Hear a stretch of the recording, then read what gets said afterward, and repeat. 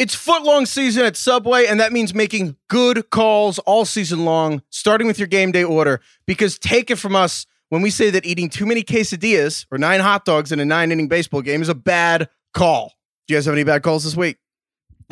Not a lot of fantasy bad calls, but a couple bad eating calls. You never want bad eating calls. This week, why not make a good call instead, like a sweet onion chicken teriyaki, a turkey breast, black forest ham, or a veggie delight footlong from Subway? Remember, the top tier of the footlongs is the sweet onion chicken teriyaki and the turkey breast. But whatever footlong you want, you can sign us up for that deliciousness. And another good call is ordering and paying contact-free in the Subway app for quick pickup or delivery. It is easy. Just tap, tap, boom. Delicious footlong. And today's episode is also brought to you by Heineken. Heineken Original Lager is made with pure malt and their famous A yeast, which makes Heineken an all-season, all-the-time kind of beer. It is the perfect beer to enjoy watching a game. Monday Night Football, the NBA playoffs, MLB postseason, cornhole, and ESPN4, whatever you want. Heineken is the perfect companion. It's light, it's crisp, it's not too much, it's not too little. It's exactly what we want. So pick up a pack or have it delivered today and drink responsibly.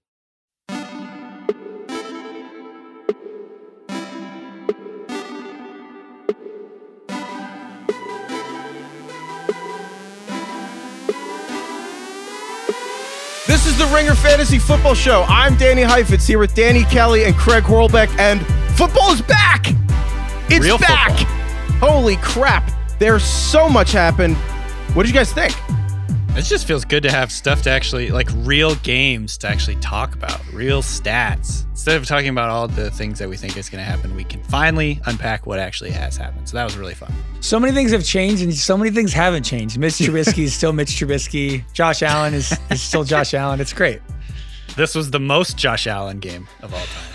Brady being on the Bucs was so weird. It kind of hid how much of what you're saying, Craig, the other stuff. It's like the more stuff changes and we're in a global pandemic and everything in the world's upside down, but Trubisky is still throwing interceptions and Josh Allen is still like having perfect passing games, but still fumbling upside down, and nothing's changed at all. It's the NFL is amazing. It's like, it's completely inoculated from like the rest of this universe. I don't know. But yeah, I mean, like, I guess obviously the biggest changes was there's no fans in the stadium. There was no preseason. Like, did you guys notice differences in the gameplay? I thought the crowd noise was weird. Did you guys like the fake crowd noise? Sunday night game was low energy. Well, you're really literally an audio engineer. What did you make of the fake audio? I think I don't really like it. I don't think they do that good of a job. I think they need to figure out, I'm okay with like them piping in something that sounds ridiculous. Like play music even like they do in NBA games. I'm down with that. Yeah, the music works. They tried that. They tried that before, you know. At football games? Like Fox, this was a few years ago. They tried having like sort of like background music. It was very like dramatic and felt like a movie like based in medieval times or something. It was really bizarre and people fucking hated it. It was. I think they should just do what the NBA did, where it's just kind of like general like beats, a general hip hop background sound. I think that works. That would be fine. DK, you're a Seahawks fan, and the Seahawks have been pumping in fake crowd noise for like years. So what did you think? Ha ha ha ha ha. Good one. DK, that's true. To be honest with you, I honestly did not. They have not piped in crowd music. Okay, it's not a fact. It's actually the Falcons. Yeah. Didn't you think the Rams-Cowboys game was like weirdly quiet and boring? It's weird enough when all the announcers feel the need to comment on it. And that's how you know it's awkward. I just found myself not noticing it at all. Like, honestly, throughout the whole day, I got through the whole day without really thinking about the crowd noise. I agree. It was only Sunday night. I think it's when you really focus in on one game and you kind of expect like a 30-yard catch to have like a huge upswing. Yeah. Like there's just none of that. But when you're doing like red zone or you're watching like three things flipping back and forth, I don't think you notice it as much. Yeah, right. The real tangible impact is definitely on the players for two reasons. One, there was like a tactical element of the hard counts yesterday were absolutely more effective than I'd ever seen them on a Sunday. Oh yeah, for two reasons. One is just without the preseason, it's just going from training camp and practices to like, I'm trying to not jump on a Drew Brees hard count. And that happened in the Bucs game when Vita Vea kind of jumped off sides on like the 4th and 1 where they were going to call the timeout and they weren't going to go for it and they got him. That happened in so many games. And then also just hearing player, like being for teams being able to hear their own teammates, like Tom Brady in the Superdome being able to actually use verbiage at the goal line is usually something that would not be in play. I thought Trey Aikman made a really good point about that. But honestly, the tactical stuff isn't the interesting part to me. The interesting part is that the football players all kind of admitted this week, like, we're gladiators. We do this for the crowd. Like, you score a touchdown, the sick part is looking at 70,000 people staring at you. And actually, OJ Howard brought it great. He was like, this is BYOJ. You got to bring your own juice. Because especially the younger players, like, we get jazzed up for a crowd. Like, we've never played football for not in front of people. You have to manufacture the energy. So maybe the teams with guys with really big personalities are going to have a little bit of an edge this year. That's kind of interesting. I don't think that's the case, honestly, because I think some of the big personality guys are guys that hype themselves up and like aren't really shy about it. I think Michael Thomas is actually a good example of, like, I don't think Michael Thomas is shy about doing stuff for a crowd. I had no problem getting hyped up in PE without a crowd, so if I can do it. We do this podcast. I mean, we actually have fake fans in the audience when we do all these podcasts. We have like thousands of fake people, and like people, it's wild. But no, I actually do think that like the Julio Joneses and people are more interesting to me in a year where it's like, okay, I'll take like quiet veteran guys instead of the young. But I don't know. Anyway, a weird start to an extraordinary season, but at the same time, like you said, I honestly didn't notice the fact that there weren't fans. Yeah, it was normal. It was pretty, for us, I thought it was a normal day of sports, and it was the first normal day. Because even basketball and baseball, it's like the pandemic quarantineness of it is tripping over everything. Because baseball has different rules, and basketball, it's like, why am I watching basketball in September? And football is like, this was normal week 1. So honestly, corny, that was cool. It was just nice to have normal sports for like 4 or 5 hours. Other stuff, though, I did want to just touch on, before we get to some specific stuff. Obviously, there's Brady on the Bucks and Cam Newton on the Patriots, and there's 1,000 things to get to, but I did think the quality of the play was just bad. Yeah.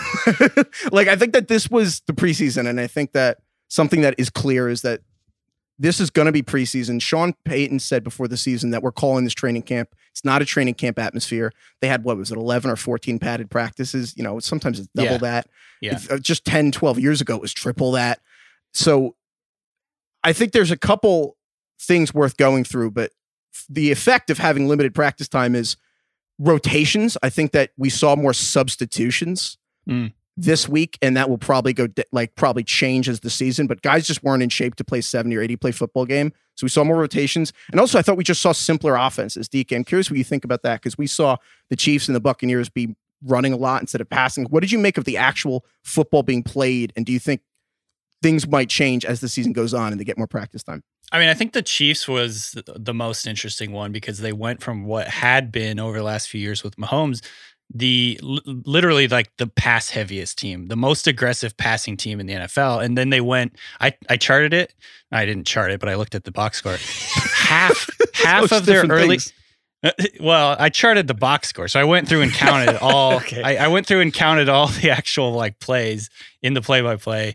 I think it was literally exactly half of their early down plays in the first 3 quarters. So like, you know, you don't count the fourth quarter because that sort of changes with game script and everything. But early downs in the first 3 quarters, they ran the ball on 50% of their plays, which would have been the second highest rate in the NFL last year, behind only the Ravens, who are like the most run heavy team. So that goes from them last year. They were easily the pass heaviest team in those situations, first and second down in the first 3 quarters. So that was weird. And I think and I guess the question now is, you know, is that something that we're going to see all year? Or is that more just like it's week 1? You know, the Texans were playing a specific type of defense where they wanted to keep everything in front. So they just kind of like, you know, death by 1,000 like paper cuts or whatever. Yeah. So yeah, I don't know. That's really interesting to me, because Mahomes, number one, he didn't go deep. I think he only went deep one time, 20 plus yards, which only happened one other time in his career. I saw that from Sharp Football. And then, yeah, I think, you know, just their style of play not being super pass heavy, that's something to watch going forward. The Chiefs ran the ball more than they passed, and they never did that one time last year. Yeah. And the Buccaneers did a very similar thing in the first half of this game. They ran more than they passed. And again, they were, I think, the second or third pass heaviest team on early downs last season. And again, they're running more than they pass in the first half. And I think, so like, why is that? And I think really a lot or most of it's related to the pandemic and just the reduced practice time for a few reasons. The complex downfield pass plays are harder to install. Installs like sounds like it's some like computer world. computer word. It's they're just have to practice it until they get the timing perfect, and not in a way they get it right, but in a way they can't get it wrong. That's really hard to do when you only have so many padded practices. So I think the deeper passer plays when you don't have the timing down are the riskiest ones. But then if you do short dump offs and runs, you're hoping that the defense has not been practicing tackling very well because the defense doesn't have very much time to practice either. And you saw in the Chiefs game, they're like, well, we don't need a deep passing when the Texans can't tackle, especially those cornerbacks. So I think they're like, let's just do the safer options with these running plays, short screens that are essentially running plays through the air, and hope that, you know what, they can't tackle and we'll get a big play anyway. I think that'll change as the season goes on. But big plays don't have to be deep plays in September. I think that's one thing I learned yesterday. And also just substitutions are going to be something to watch. Yeah, if you watched Red Zone, like there wasn't a lot of like, now let's go to Minnesota where Adam Thielen just ripped off a 50-yard catch. Like there was not a lot of chunk plays. And without even reading any data or like seeing any tweets, I feel like my general takeaways were like a little bit more running. Plays were just for less yards. Like it was dump offs, like the freaking Rams Cowboys game. It was like 8-yard pass after 8-yard pass. It was kind of a boring week one. Thank God it was week one because we were excited. The excitement of the games wasn't really there for me.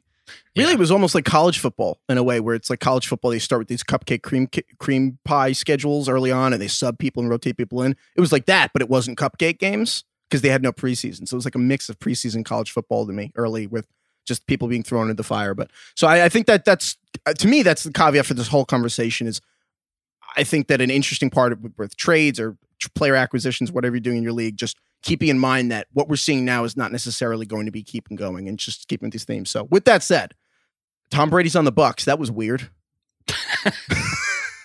That was like the most surreal moment was when that game started in the afternoon and seeing Brady. And he had a couple like really nice passes early on. And like when they did their scripted stuff, I think they looked really good. But the first drive looked great. Dude, the first drive, I was like, holy cow, what if they're just twice as good as last year? Yeah. What if the offense is just as good and they don't turn the ball over? Because also he spiked that ball when Brady ran the ball in. I was like, wow, what an amazing way for him to begin. And Gronk spiked it in a way that even Gronk has never done. It went straight back up into the air. I think that thing went 100 feet. And my first thought was, wow, he's deflating the footballs. I've always had secondhand anxiety for people spiking the ball because I don't want it to come back up and hit him in the face. Or the nuts. Yeah. That never happened to you? All right, I'm not going to tell that story. But you can imagine. But yeah, no. And then they came back and because he was also ripping the ball in the first drive.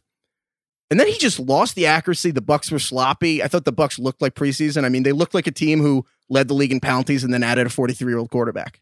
Yeah, they just seemed like they had a lot of miscommunications. They just like weren't on the same page. It was just like breaking off a lot of rust. That was the thing is like, I didn't think Brady looked as bad as people are sort of making it out to sound. He did have a pick six, which is not a great thing. And that's kind of like brings up the Jameis jokes. But, it just, to me, they just look like a team that has had 14 padded practices together. There was a couple of instances where Brady was like on a different page with his receivers. I think they'll clean that up eventually. It's a very good defense that they were playing. And so to be honest with you, I'm not panicking too much about Brady. And honestly, like the fact of the matter is he had 24.5 points. He was a QB 8.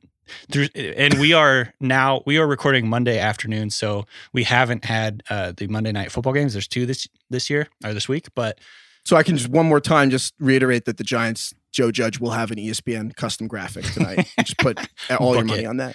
Yeah, and the other thing about Brady that I thought was interesting and that could have made his day from a fantasy point of view even better is he had probably like at least 100 yards wiped out on DPI. He had one big play down the sideline that I think Mike Evans got DPI, and then another one to Scotty Miller who got, held or whatever, one hand held. That would have been a big play. So, I mean, at the end of the day, yeah, he had 2 turnovers and in fact, Bruce Arians is kind of like publicly calling him out on that. So that's an interesting like variable. But from a fantasy point of view, his day wasn't that bad. QB 8 through Sunday Night Football could have been even better. So that's against a really good defense. I don't know. What do you make of Mike Evans? Because Mike Evans was almost not going to play in this game and then ended up playing like the whole game. He had a hamstring injury, did nothing. So, and on one hand, healthy Mike Evans has also been shut out by Marcus Lattimore, who's the Saints' otherworldly cornerback. He basically did nothing. He caught a garbage time touchdown that otherwise he wouldn't have had a catch. Are you worried about him? Or is he just one of the 1,000 people who have hamstring pulls this year? I don't think I'm worried about Mike Evans as like a player or his hamstring or anything like that. The only thing I'm worried about is that Tom Brady hates him. I think on that pick, the pick he threw over the middle of the field, I'm pretty sure when he threw it, I heard him go, Brady yelled something like, Mike, get vertical or something. He yelled something at him because initially Arians said that the pass was on, it was just a bad pass on Brady. But then I think this morning, Arians came out and said, actually, he looked at the tape and it was Mike Evans' fault. So I was going to say, I thought Arians was lying when he said that. Whoever was announcing the game was like, Mike Evans kind of hesitated and it looked like it was like an option or like he was supposed to go deep, but he actually kind of pulled up a little bit and then Brady threw it as if he was going to go deep. And it actually reminded me of Reggie Wayne in the Super Bowl when Peyton Manning threw that ball that the Saints picked sixth and took it to the house and it's just Reggie Wayne just stopped running the route. You add that with like Mike Evans getting chippy with Lattimore and just like screwing up a couple times. I think he dropped a pass. I don't know, man. The Brady doghouse, you get quick. You're in there quick. Scotty Miller. That is good for Scotty Miller. I will say, just from a football point of view, really quick, because I think that's a perfect illustration of what you were talking about, Danny, before, where passing games are so intricate. It's a perfect example of what's called a sight adjustment by receivers, which is receiver will alter his route based on what coverage the defense is playing, and you have to be on the exact same page and be on the exact same timing with your quarterback. It's like it all happens extraordinarily fast against a defense that's all moving around, and that's like a perfect example why NFL passing games is so fucking difficult, so intricate. So anyways, that's just a good example from a football nerdery point of view. No, it's true. It's like you see in week one, that 60-yard touchdown pass to like deep receiver X, and you're like, how'd they do that? It's like, well, they worked on that for 7 months is how they did that. And they waited for a specific moment to try it. So it's hard. Exactly. And on that note, again, the number one thing lost in this is I think the Saints are the best team in football. I think it's, well, at least the top tier. Chiefs, Saints, NFC, Ravens, put them in however you want. Yeah. I think they're just as good as the Chiefs. Put them in whatever tier you want. But the point being, next week they're playing the Panthers, who have maybe the league's worst defense, definitely the league's youngest defense. So the bounce back doesn't have to be a month from now. It could literally happen in 6 days. So keep that in mind. Other one I want to talk about, just the Patriots. Cam Newton running read option plays on 3rd and 5 or 3rd and 6 on like the first or second drive. I remember, like I grew up rooting for the Giants, and I remember the first Daniel Jones start, just seeing a quarterback that looks like Eli Manning, but fast, blew my mind. And I'm sure for Patriots fans who've been watching Tom Brady, who is as close to a statue as there's been since Joe Montana himself, that seeing Cam Newton run a design play on 3rd and 6 must have been mind-blowing. I saw, and I don't have it in front of me. I'm trying to find it, but I'm not going to find it. It was like the most rushing yards by a Patriots quarterback since like the 70s. What Cam did today, or what Cam did on Sunday, is pretty great. I think it's going to be a really fun offense to watch, just because it's going to be unique in the way that they're going to be really run heavy. I think they're going to use Cam. I mean, clearly they're going to use Cam as a rusher a lot. Makes him very, very fantasy relevant, which is exactly what we kind of thought would happen, just because he has that upside as a rusher. It makes the Patriots infinitely more interesting to me, especially from a fantasy point of view. Maybe not so much the receivers, but certainly Cam Newton. Well, the annoying thing, though, is he clearly had a hamstring injury, and he's denied this, and I rarely do this, but I don't care. Like, he clearly left walking off the field, was grabbing his hamstring and limping, and then after the game was like, no, I'm good. And then they asked him again, I think this is Monday morning, they asked him, and he's like, basically like, well, we won, so I'm not hurt anymore, which is, I believe, what he said. And so the Patriots beat reporters are basically like, I mean, please ignore what he said. Like, he clearly has a hamstring strain. I feel like everyone has a hamstring strain in this limited run up. So are you worried about this? Because I hate falling into cliches, but the cliche of like, they're going to use him as more of a not a running quarterback, but they're not afraid to let him be design runs. And he's already banged up in week 1 is like the most classic conversation about using your quarterback as a rush. So like, are you trying to trade away Cam Newton because the week 1 buzz, or are you trying to trade for him because you think he could be like a top 3 guy? It's a good question. I probably wouldn't trade him away quite yet. I think you've gotten such good value. If you have him, you probably got him late. And I think he has a chance to be like a, mid-range QB1 potentially. But the hamstring injury is a concern. It's something to kind of watch. You might have to stream next week. They're going up against Seattle next week, who has, number one, they've got a lot of experience against read option quarterbacks. They have a really good linebacker core and a really good safety core. So that's going to be kind of a fun little matchup between those two teams. I don't know if Cam will run quite as much next week. All right, you want to get into top scorers? Yeah, let's do it. All right, so these are players we're just gonna call them the remarkables. I feel like remarkable has become like this weird word where remarkable is a comment. I feel like remarkable literally just means it's worthy of remarking. Yeah, and we work at the Ringer, and remarkables, rewatchables, anything that sounds like that. We're into the remarkables. Players we'd like to remark on. The top scorers, we're just run through the top scorers each position. We'll run through the remarkables. Quarterback, the top scorer this week was Chagai, DK. Russell Wilson. Number 2 is Aaron Rodgers. Number 3 is Josh Allen. I mean, do you want to take a victory lap on Russell real quick? I don't want to take a victory lap. I just hope they keep this up, man. Like, they let him cook. Legitimately, unabashedly let him cook. They ran. DK, I want to ask you, was this just like he was extra efficient today, or was it and got lucky on a couple deep balls or a couple touchdowns, or was it a difference in offensive play calling? No, it was a sea change in their schematic philosophy. Like, legitimately, they passed the ball on early downs, like 68. I think I did the math because I'm writing about this in my column. 68% of the time on first and second down in the first 3 quarters, which again would have been first in the NFL last year, and it would have been more than the Chiefs. Russell Wilson spent the entire offseason kind of like lobbying to the fans and lobbying to Pete Carroll to kind of like take the restrictor plate off, let him go, let him play loose earlier in games. Because like the Seahawks thing is they play really slow and keep everything close to the vest the first 3 quarters, and then it's like close the whole game, and then they like make Russell Wilson win the game for him in the fourth quarter. This game, they let him loose in the first quarter, the first half, the first 3 quarters, and he did exactly what we all thought he would do, which he just went scorched earth. He was like 31 of 35. Unbelievable. He had as many incompletions as touchdowns. Yeah, he had 89% of his passes completed. Like, he just went off.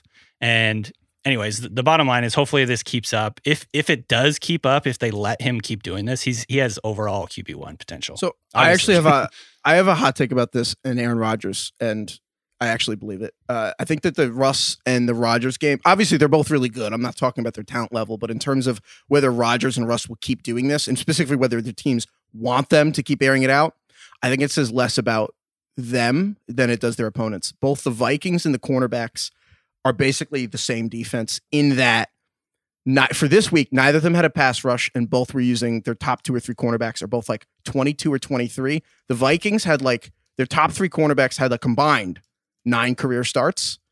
They're both 22 or 23. And then the Vikings didn't have their top 2 defensive end. Well, they had Danielle Hunter was out, and then Yannick Ngakoue just showed up like 6 days ago. So he wasn't really playing all the snaps. So I think that when you don't have a pass rush to get Aaron Rodgers, who was the number 2 quarterback this week, and then he's going against 22-year-old cornerbacks making their first start on like a 3rd rounder who's playing at Mississippi State, you're going to get shredded by Aaron Rodgers. He did the same thing to the Raiders last year. 5 touchdowns, no picks. He didn't go over, he had 450 yards or something. He didn't go over 350 the rest of the season. He went over 250 twice the rest of the year. I think Russell Wilson's the same thing. The Falcons have, I believe, all their quarterbacks, or the ones that are playing, are all like 23 or younger. What were you guys doing when you were 23? Not guarding, you know what I mean? You weren't guarding DK Metcalf. So I think that the Falcons corner, like, I'm not convinced the Seahawks are going to keep doing this. I'm not convinced the Packers are going to keep doing this. I'm actually in the same boat as you. That's why I said I really hope they do. I'm not convinced. Like, I'm not fully convinced yet. I think it'll be, obviously next week is going to be a stark contrast. You're going up against the Patriots secondary, which is really, really good. So could see a very different game plan next week. The other people I just want to note here, Josh Allen, the 3rd quarterback. This was a modern art masterpiece. This game, the first half of this Bills game was like a shit sandwich. He fumbled on the first drive the Bills had in the first half, and he fumbled on the last drive the Bills had in the first half.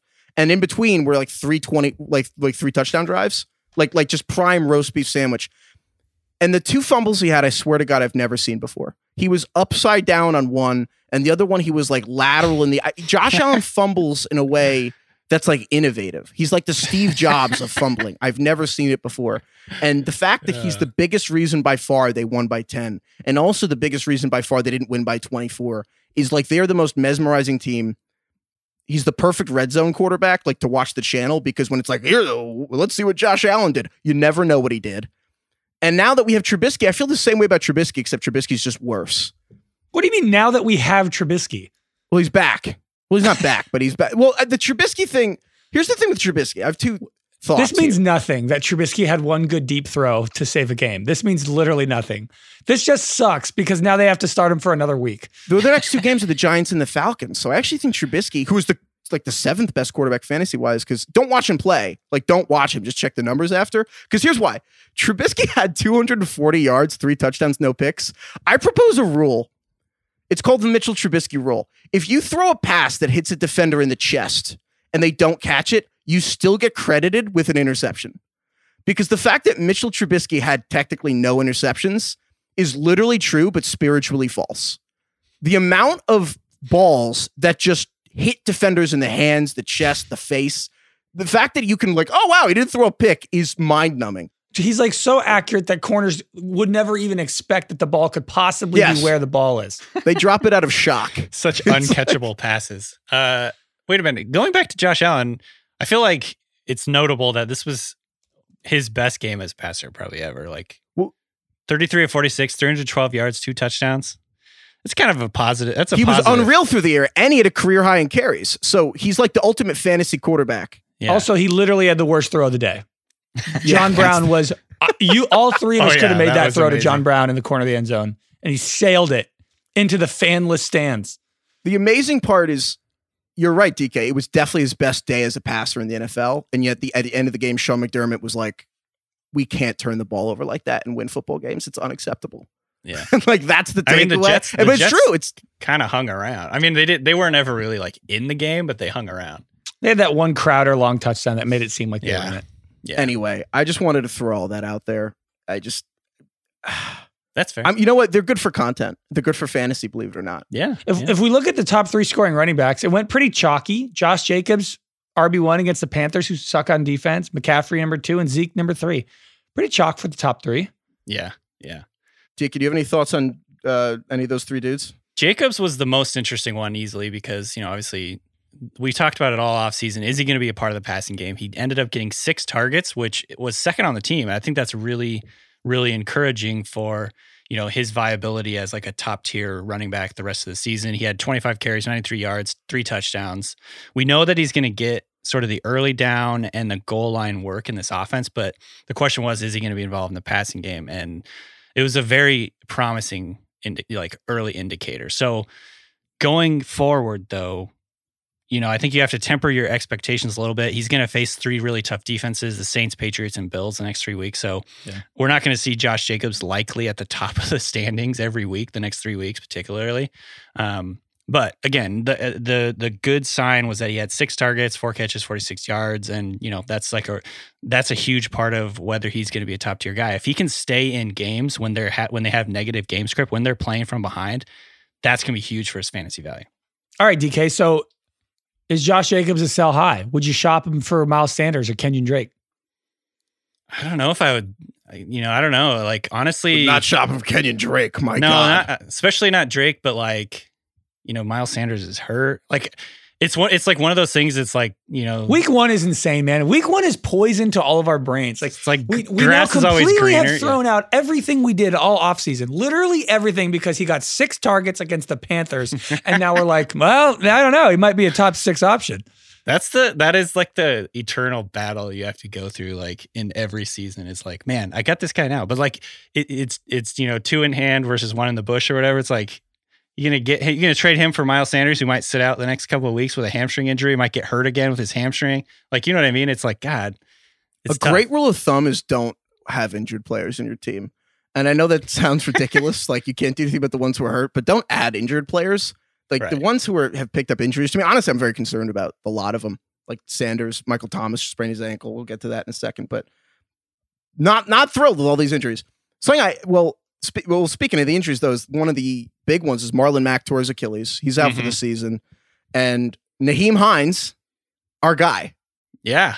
Danny Woodhead 2.0. As we all expected. And we predicted, not really, I'm kidding. But he was the first person to score a touchdown of the season, which I wish we had put money on. We could have been doing this podcast from a yacht. But yeah, he had 15 touches for like 70 yards, a couple touchdowns. He's Danny Woodhead.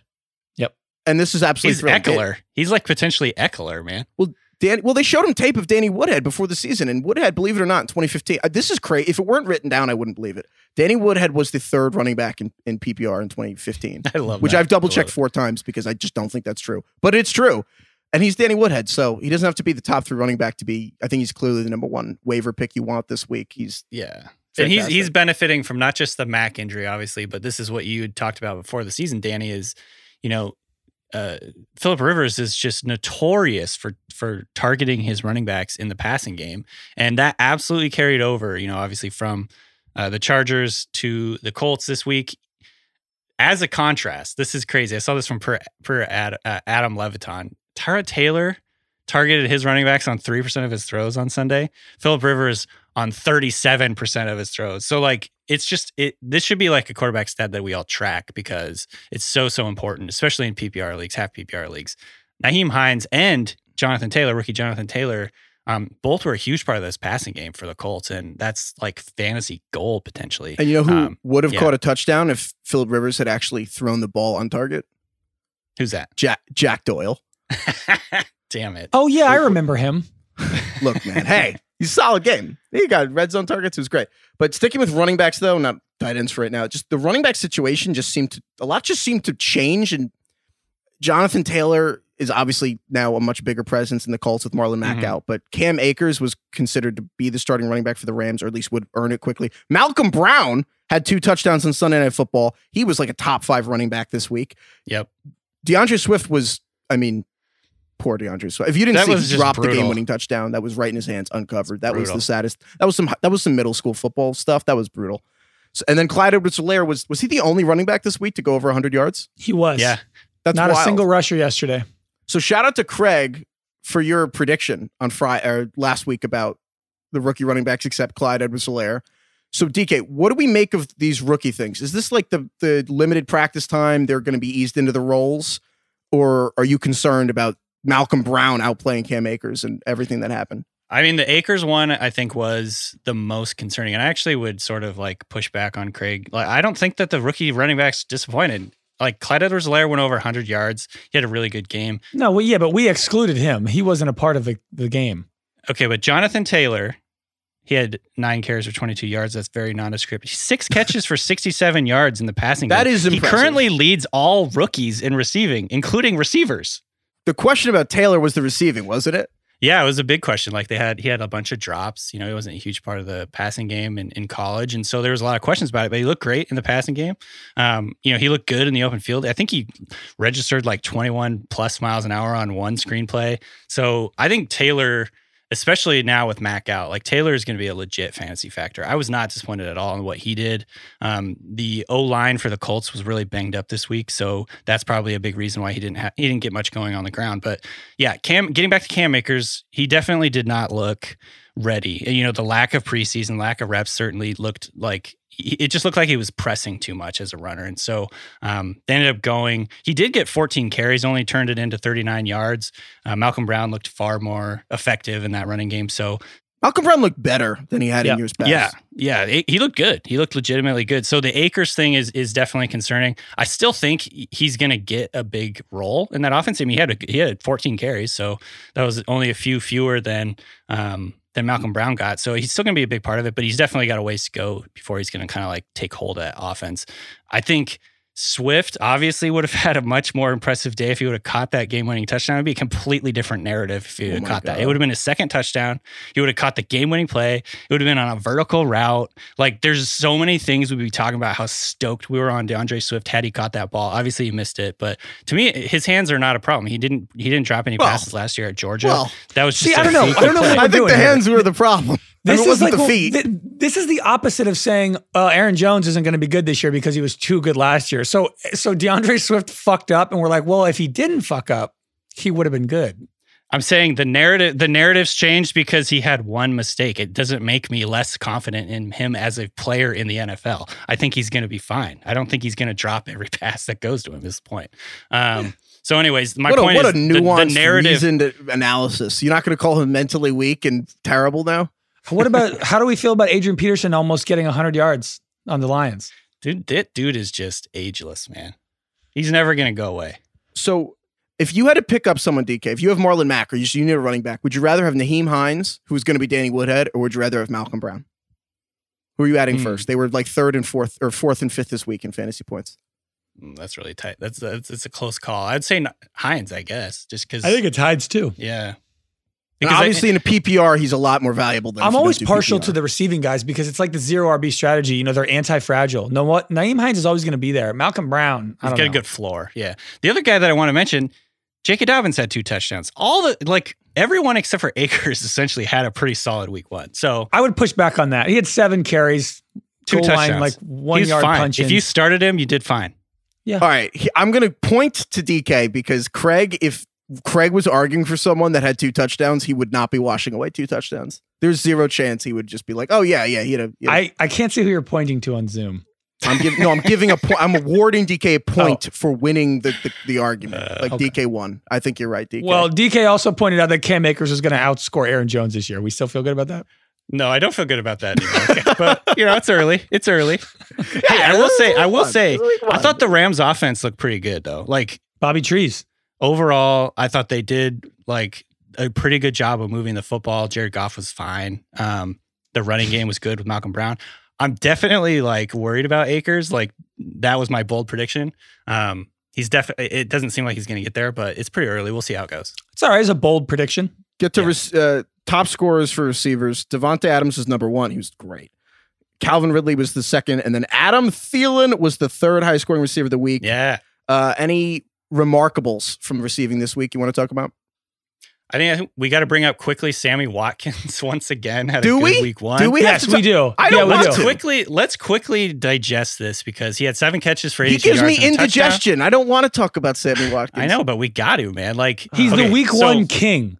All right. Going back to last year, the 2019 opener, he had 11 targets, 9 catches, 198 yards, and 3 touchdowns. Everyone was like, this guy's going to shred the entire season. The rest of the year, he only had 43 catches for 475 yards and 0 touchdowns.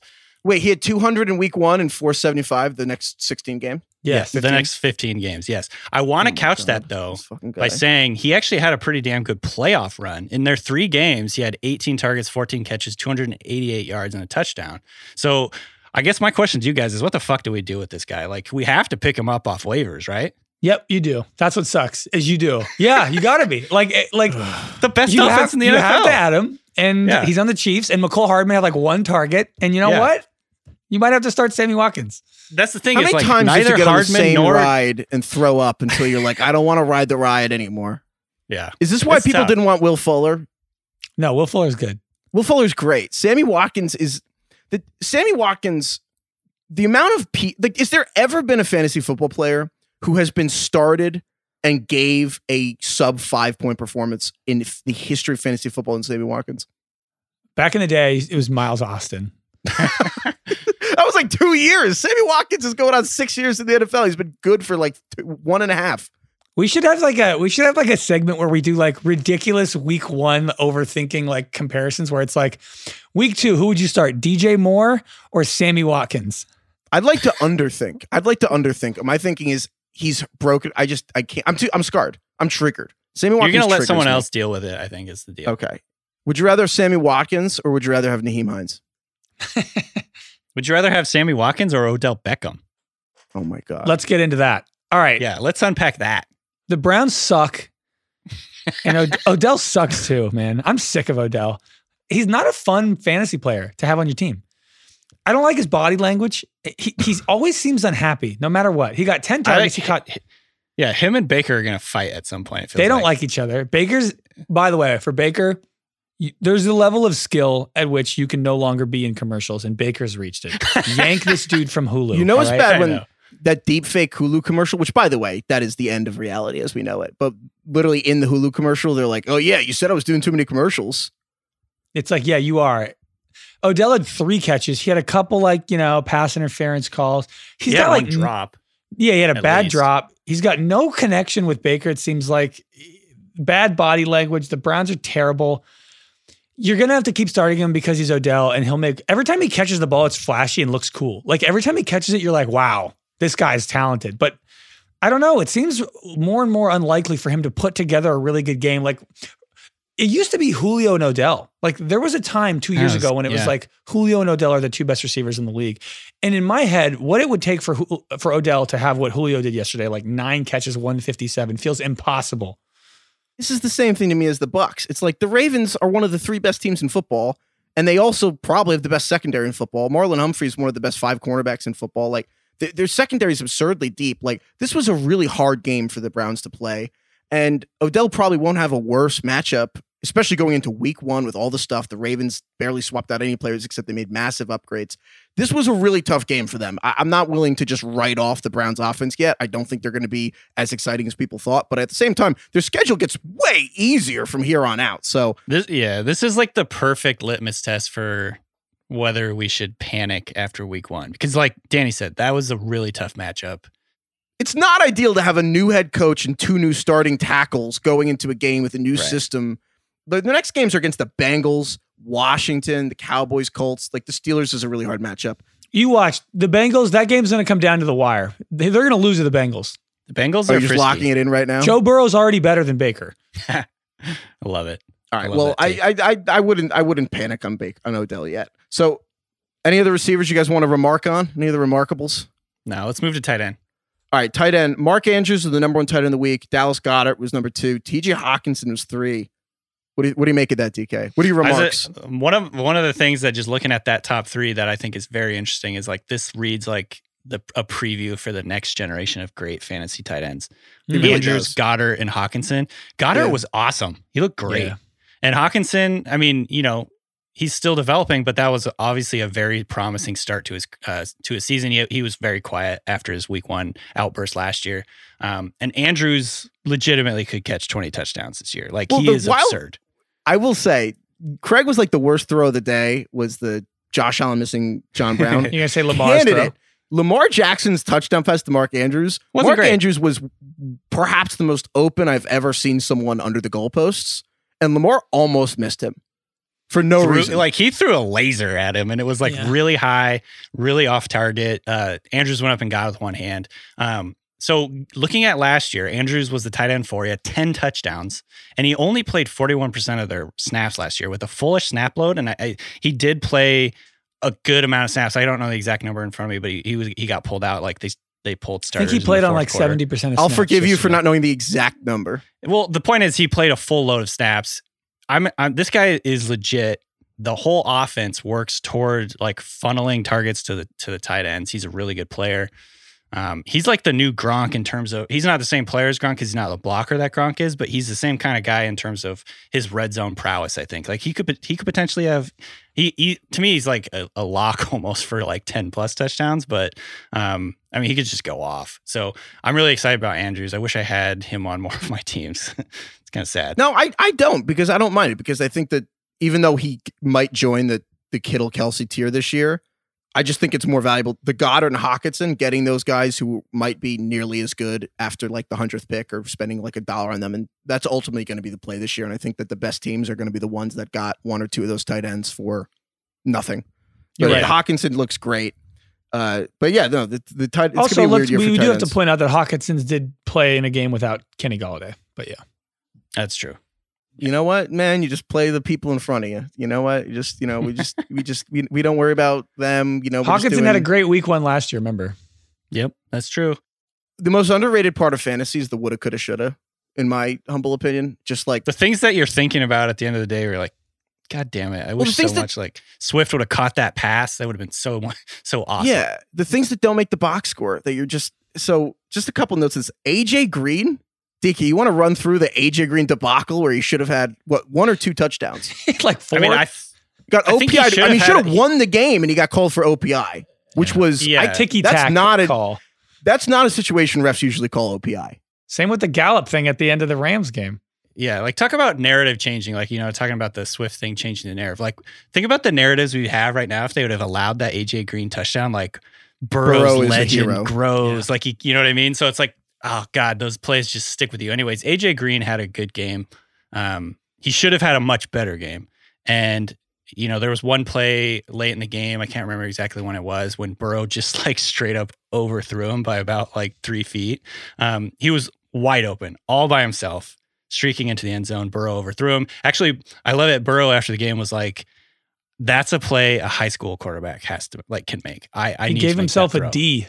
Hell yeah. Great. And then obviously the game ending sequence where AJ Green got called for OPI was really ticky-tack in my opinion. It probably should have counted. So I think AJ Green is a lot more interesting to me. And this is a guy that's coming off, preseason, basically didn't have any practices in the preseason. He had like one practice, and he's coming off a hamstring injury. He looked pretty good. Talking about practice, but he only had he legitimately had no time to prepare, and he still looked pretty solid against a good secondary. So I think Green is definitely growing on me as like a guy who could outplay expectations a lot this year.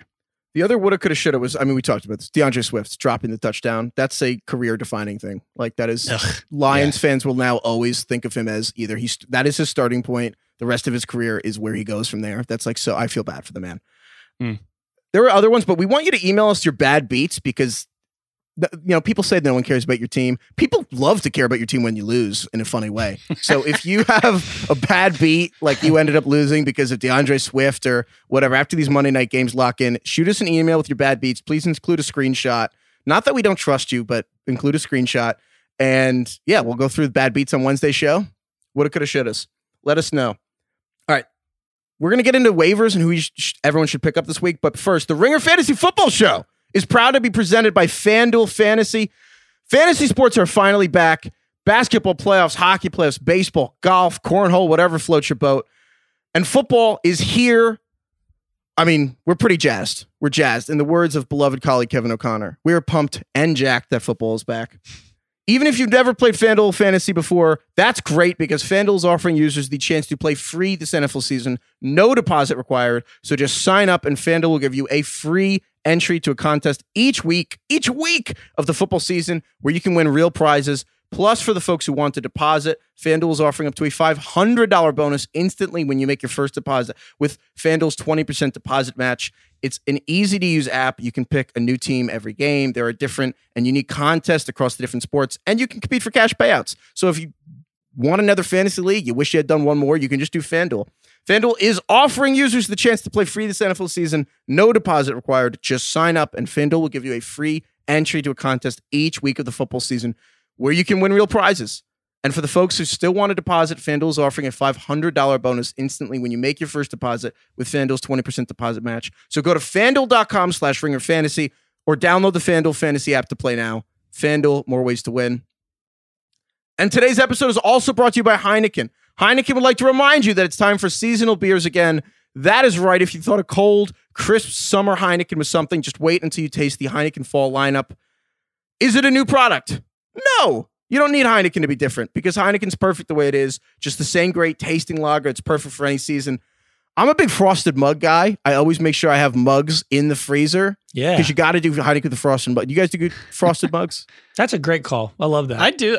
But I also I like the Heineken bottles. The green bottles, just kind of cool. Maybe Heineken can start making green frosted mugs. Ooh. Let's get on that. We should contact them.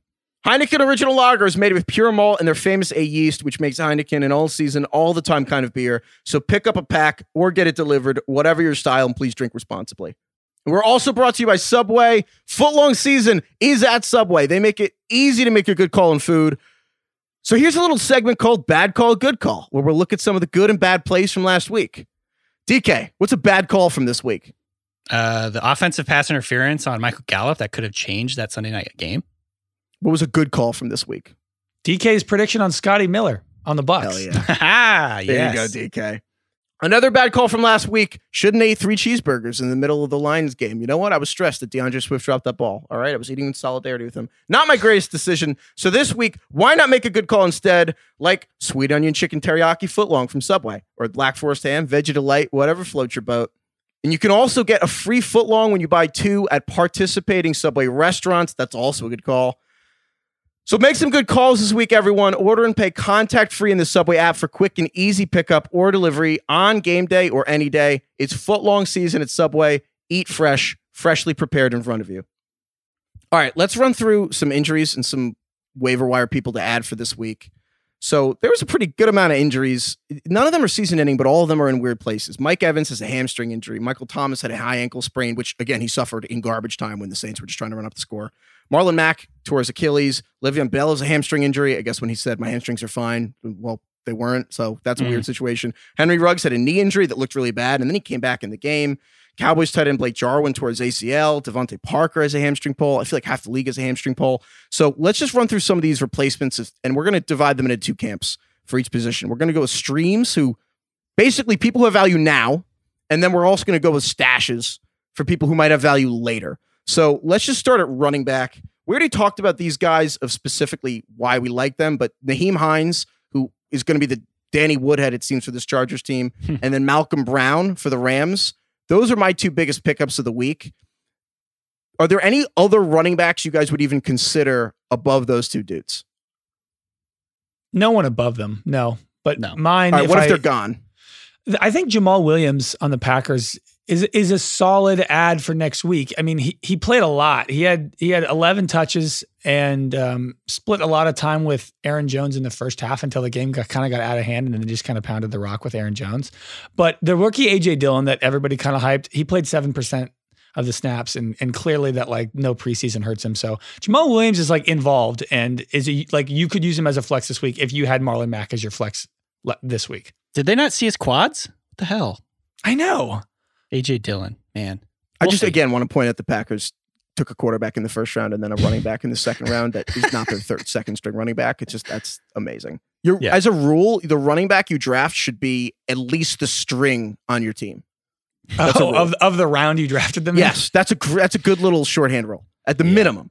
So, okay, so I guess we agree. Hines is the first priority you want at running back this week. Malcolm Brown seems to be 2, or DK, is there someone else you would take over Malcolm Brown? I think I would throw James Robinson of the Jaguars in there. He looked pretty solid. He didn't get a ton of points. He rushed 16 times, 62 yards, added a 28-yard catch, but he looked pretty spry, man. He was explosive. He had a couple of really intriguing looking runs, and he got 100% of their running back carries. So he is their guy in the backfield. Well, this is bizarre because Zigbo's on injured reserve, which is only 3 weeks. And then Raquel Armstead is on the COVID list. So we've been trying to guess this backfield, which ironically might be one of the worst in the league.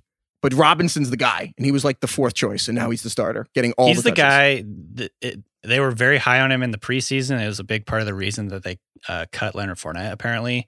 And he looked pretty solid. Chris Thompson was also like threatening to potentially cut into his workload, but he was not really involved. So Thompson had 2 targets, 2 catches, 6 yards.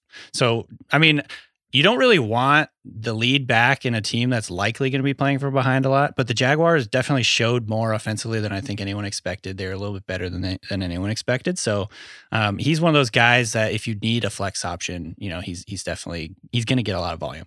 Also, the last running back, I'd be remiss if we just didn't mention him really quickly. Peyton Barber had 17 carries and 2 touchdowns. Oh, look at that. On Washington. He had 17 carries for 29 yards. Just want to point that out. I just want to point out that Antonio Gibson had, I think, more carries than all but one of his college games and still was not very good, which... if you watch him, he looked pretty intriguing. They gave more of the carries in the second half to the veteran, though. That was for sure, and that was more in line with your call, Danny. So go ahead and take your victory lap on that 17 carry, 29-yard line. Now I feel like a dick. I was not touting Peyton Barber. I was saying that everyone's going to be real disappointed when Peyton Barber's getting the carries. I'll say this. I think if you can add Antonio Gibson, do it above all these guys. Hell yeah. No one's Antonio Gibson's not available in any of these leagues. My point with Washington and Jacksonville was people are trying to parse these backfields. Both are going to suck. You don't want any of them. It's just like, you know what I mean? It's like you're looking for the best sandwich at a gas station. Get something else. Anyway, speaking of that, let's go to receiver. Again, streams, people of value now. We don't have any stashes for running backs yet, right? Because I feel like all the running backs around have value now, so we don't have to go through stashes. Yeah. A receiver, though, people who have value now. I got to shout at just receiver Scotty Miller. DK, you were on Scotty Miller back when the hype was real. The hype was real, man. Like we saw a lot of preseason hype, like the connection with Tom Brady. And it paid off in the game. And, if we see this Buccaneers offense kind of like transition from more of the deep stuff, which we saw week 1, to, like the Tom Brady style stuff where they're just peppering short stuff over the middle of the field. Maybe Scotty Miller even like his role grows. So. And we have to nip one thing in the bud because he's a white slot receiver. Everyone wants to compare him to Wes Welker and Julian Edelman. But it's important to note, you were the one who told me Chris Godwin called Scotty Miller the fastest player on the team. Yeah, he's super athletic on offense. He also plays on the outside too. So he's not like purely a slot receiver, but he's very quick and he's like 4.3 speed. So yeah, he's not exactly the Julian Edelman mode of like, oh yeah, he grit and grinded his way. No, he's yeah. So right. Scotty Miller to me is the number one guy I want. Who else are you guys adding if you need a receiver from waivers this week? To what I think throwing a dart at Allen Lazard or Marquez Valdez-Scantling on the Packers is worth it. I know Devontae Adams had 100 targets and 90 catches last week, but there's really no one else to throw to. And Scantling and Lazard both had touchdowns. And if Rodgers keeps us up, which I actually think he will this year, one of those guys is going to be worth it. Mm-hmm. Yeah, I mean, I think Lazard has been like Rodgers' guy kind of like all off season. Like he's talking about how much he trusts him. He had 4 catches, 63 yards and a touchdown. Then MVS kind of came out of nowhere late in the preseason and Rodgers was talking to him up. So absolutely, like Valdez-Scantling is the absolute post-type sleeper this year because everyone was talking about him last year. It didn't pan out. I was talking about him last year. Yeah. So I think that's a great call. The other guy that I think is definitely worth an ad right now, and I think you could even start him as a flex, is Paris Campbell for the Colts. 2nd round pick for the Colts last year. One of these Ohio State receivers that like didn't really get a lot of love. Like they didn't use him in a lot of different ways and then came into the NFL. People had high expectations. He was injured for most of his rookie year, but in week 1, 9 targets, team high. He had 6 catches for 71 yards plus a 9-yard rush. They were using him on these like deep crossing routes, deep outs. Phillip Rivers had really good like connection with him already. I think he's potential to be one of the breakout receivers this year. And so he's definitely a guy to grab now. And you could probably play him in a flex and at least hold on to him and see how it all kind of like pans out. I think that's a great call. And that when it comes to that kind of receiver, the second year speedy breakout, it's easy to be like, add these people. I'll tell you who to cut. I would have him over almost all the rookie receivers. Like I want him over, like I'm probably on an island on this. I would rather have Paris Campbell than like CeeDee Lamb. I'd rather have Paris Campbell than Justin Jefferson because in this shortened offseason, I want the guys who've had, what is it? I'm trying to do math in my head. 18 months with their team instead of 5. Like just Campbell is the legit number 2 option in this offense. You're talking about CD, who's like 3 at the best, 3 or 4. Yeah. If you include Zeke. So yeah, I like that one a lot. You have any stash like for someone in a deeper league who needs a receiver? Yeah, I think Laviska Shenault for the Jaguars is worth adding now to kind of see how they grow his role. He had a very promising week 1, 3 catches, 37 yards and a touchdown. Even though he's a rookie, and I just shit talked rookies. Yeah. I mean, I honestly, like the Jags seem very intent on playing their young guys and kind of like building that core. Yeah, they got nothing else to do. Yeah. I mean, might as well. And so, I think Minshew showed some confidence in him. They used him in wildcat runs a couple times. If he gets a few wildcat runs in the red zone every game, like that's potentially really interesting for fantasy. So he was, he didn't get a ton of volume, but I think he's worth kind of keeping an eye on. All right. Tight ends. Who's a tight end you guys are adding this week? Dallas Goedert. He looked awesome. It looks like he's, who knows how it goes, going forward, but he looked like, to me, like one of their best players, honestly, one of the Eagles' best players. So this could be the beginning of his breakout season. Finally, we've talked about it a few years now, but. Well, I mean, big picture, Travis Kelce got a huge contract extension. George Kittle got a huge contract extension, like 3 hours apart, which is funny because they also broke a receiving record 3 hours apart. And then Zach Ertz just is like, what about me? What about mine? And this is why, like Dallas Goedert clearly is the successor to Zach Ertz, and we kind of saw it already. So I like that a lot. So again, to go through that, quarterback, none of the quarterbacks got hurt. I would keep, like, if you really need a streamer, like Mitchell Trubisky, and like don't watch, but like probably don't need to add a quarterback yet. Yeah. Or Gardner Minshew. Minshew's the new Ryan Fitzpatrick. That's going to be his career. Yeah. Minshew only missed like 1 pass. I'm just saying. Jake Gruden, he's going to be the guy who bounces around and like his like on like 4 teams, has some good seasons, a couple good fantasy performances, and he's in the league for 12 years. Jake Gruden, underrated offensive coordinator. So all right, so to run through that again. Fun. Quarterback, if you need someone that's Minshew or Trubisky, if it's short term. If you need a stream, I think we're ranked Naheem Hines for the Colts. He's Danny Woodhead. Malcolm Brown on the Rams. He is the starter, at least for now, on a running heavy team. James Robinson on the Jaguars. He's the starting running back on a terrible team, but he's a starting running back. Jamal Williams on the Packers. He's the backup, not A.J. Dillon. And then receiver, Scotty Miller, Alan Lazard, and/or MVS. Do we have a preference there? Lazard. Sounded confident. Paris Campbell at receiver for the Colts. And then if you want to stash someone, Laviska Shenault for the Jaguars. And then Dallas Goedert, grab him before he's just gone. And potentially, I know if you listen to this pod before the Monday night game, Eric Ebron. We'll see. Yeah. Yeah, look for that. That's a good one. And if he gets 2 catches for 12 yards, then can we retroactively delete things from the spot or no? You can. I can cut it and then re-upload it, but some people might still have heard it, so we'll see. Okay. Well, I'll leave that to you. But yeah, so the internet we'll never retroactively. forgets. Yeah. We've done that all the time. I mean, I remember DK was saying that Russell Wilson was going to have a terrible week this week, and then he went off, and we just retroactively just removed like this 20-minute segment from last week. So, Yeah, all right. That sounds like fun facts. Yeah, but real quick, want to get to some fun facts that you guys all sent in to us because we appreciate them and they're fun. From Walter Knight, bonus pyramids fact: the last woolly mammoth on Earth died in Siberia hundreds of years after the construction of the Great Pyramid of Giza. This is another one of those like mind-blowing things. The woolly mammoths were alive for like 500 years after they built the Pyramid of Giza. Are you serious? This. Yeah, the probably mammoths how died, they built them, you know? Maybe. The mammoths died around 2000 BC. The Great Pyramid was built circa 2560 BC. So pretty crazy. What?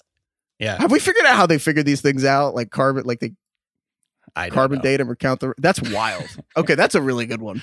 Yeah. And then more dinosaur facts from our dinosaur expert, Samuel Guthertz. He says, regarding T-Rex, because we were making fun of T-Rex for being short. Yes, T-Rex was, quote, only 12 to 20 feet tall, but that is a misleading stat like Sam Bradford's record-breaking completion percentage. T-Rex was still 40 feet long, aka the size of a cargo container. A tiger stands only 2 to 4 feet tall, by the way. But I'd still be terrified. I'm reading this verbatim, by the way. But I'd still be terrified of coming face to face with one. Also, depending on which you used or which estimate you used, an adult T-Rex would have weighed 10 to 15,000 pounds, roughly the size of a bull elephant. Or Ben Roethlisberger in the offseason. Oh, imagine a cargo container the weight of an elephant charging at you with 5-foot jaws that could crush a car. No one was saying we're not afraid of T-Rexes. I just want to point that out. We were just like, oh, a little bit shorter than we thought. Yeah, they're like Kyler Murray, but you're saying they're thick. Yeah, they're dumb wide. thick. Yeah. So they're not Austin Eckler. They're thicker like, they're than A.J. a bowl Dillon. of oatmeal. Yeah. So no, they're bowl MJD. Of oatmeal? What do you mean Maurice bowl of Jones-Drew. oatmeal? They're Clyde Edwards-Helaire. What the hell does bowl of oatmeal mean? Thick as a bowl of oatmeal. You don't know that meme? Oh, thick as a bowl of oatmeal. I thought you were just saying bowl of You've never seen that meme of that guy? I thought you were... The guy in court, and they're like, you quote said she was thick as a bowl of oatmeal, and he like points his fingers, and he's like, yeah, I said that. I was about to be like, let's never explain a meme on a podcast, but you actually explained that well. That was funny. That was good. Yeah. All right. So yeah, those are some more dinosaur facts. Thank you again for those. All right, let's get out of here. Thank you, DK. Thank you, Craig. Thank you to everyone for listening. Thank you to everyone who emailed us. That's ringerfantasyfootball@gmail.com. Send us your bad beats and/or fun facts. We'll get to as many as we can. And thank you to the asteroid for killing off the T-Rexes. That sounds really scary.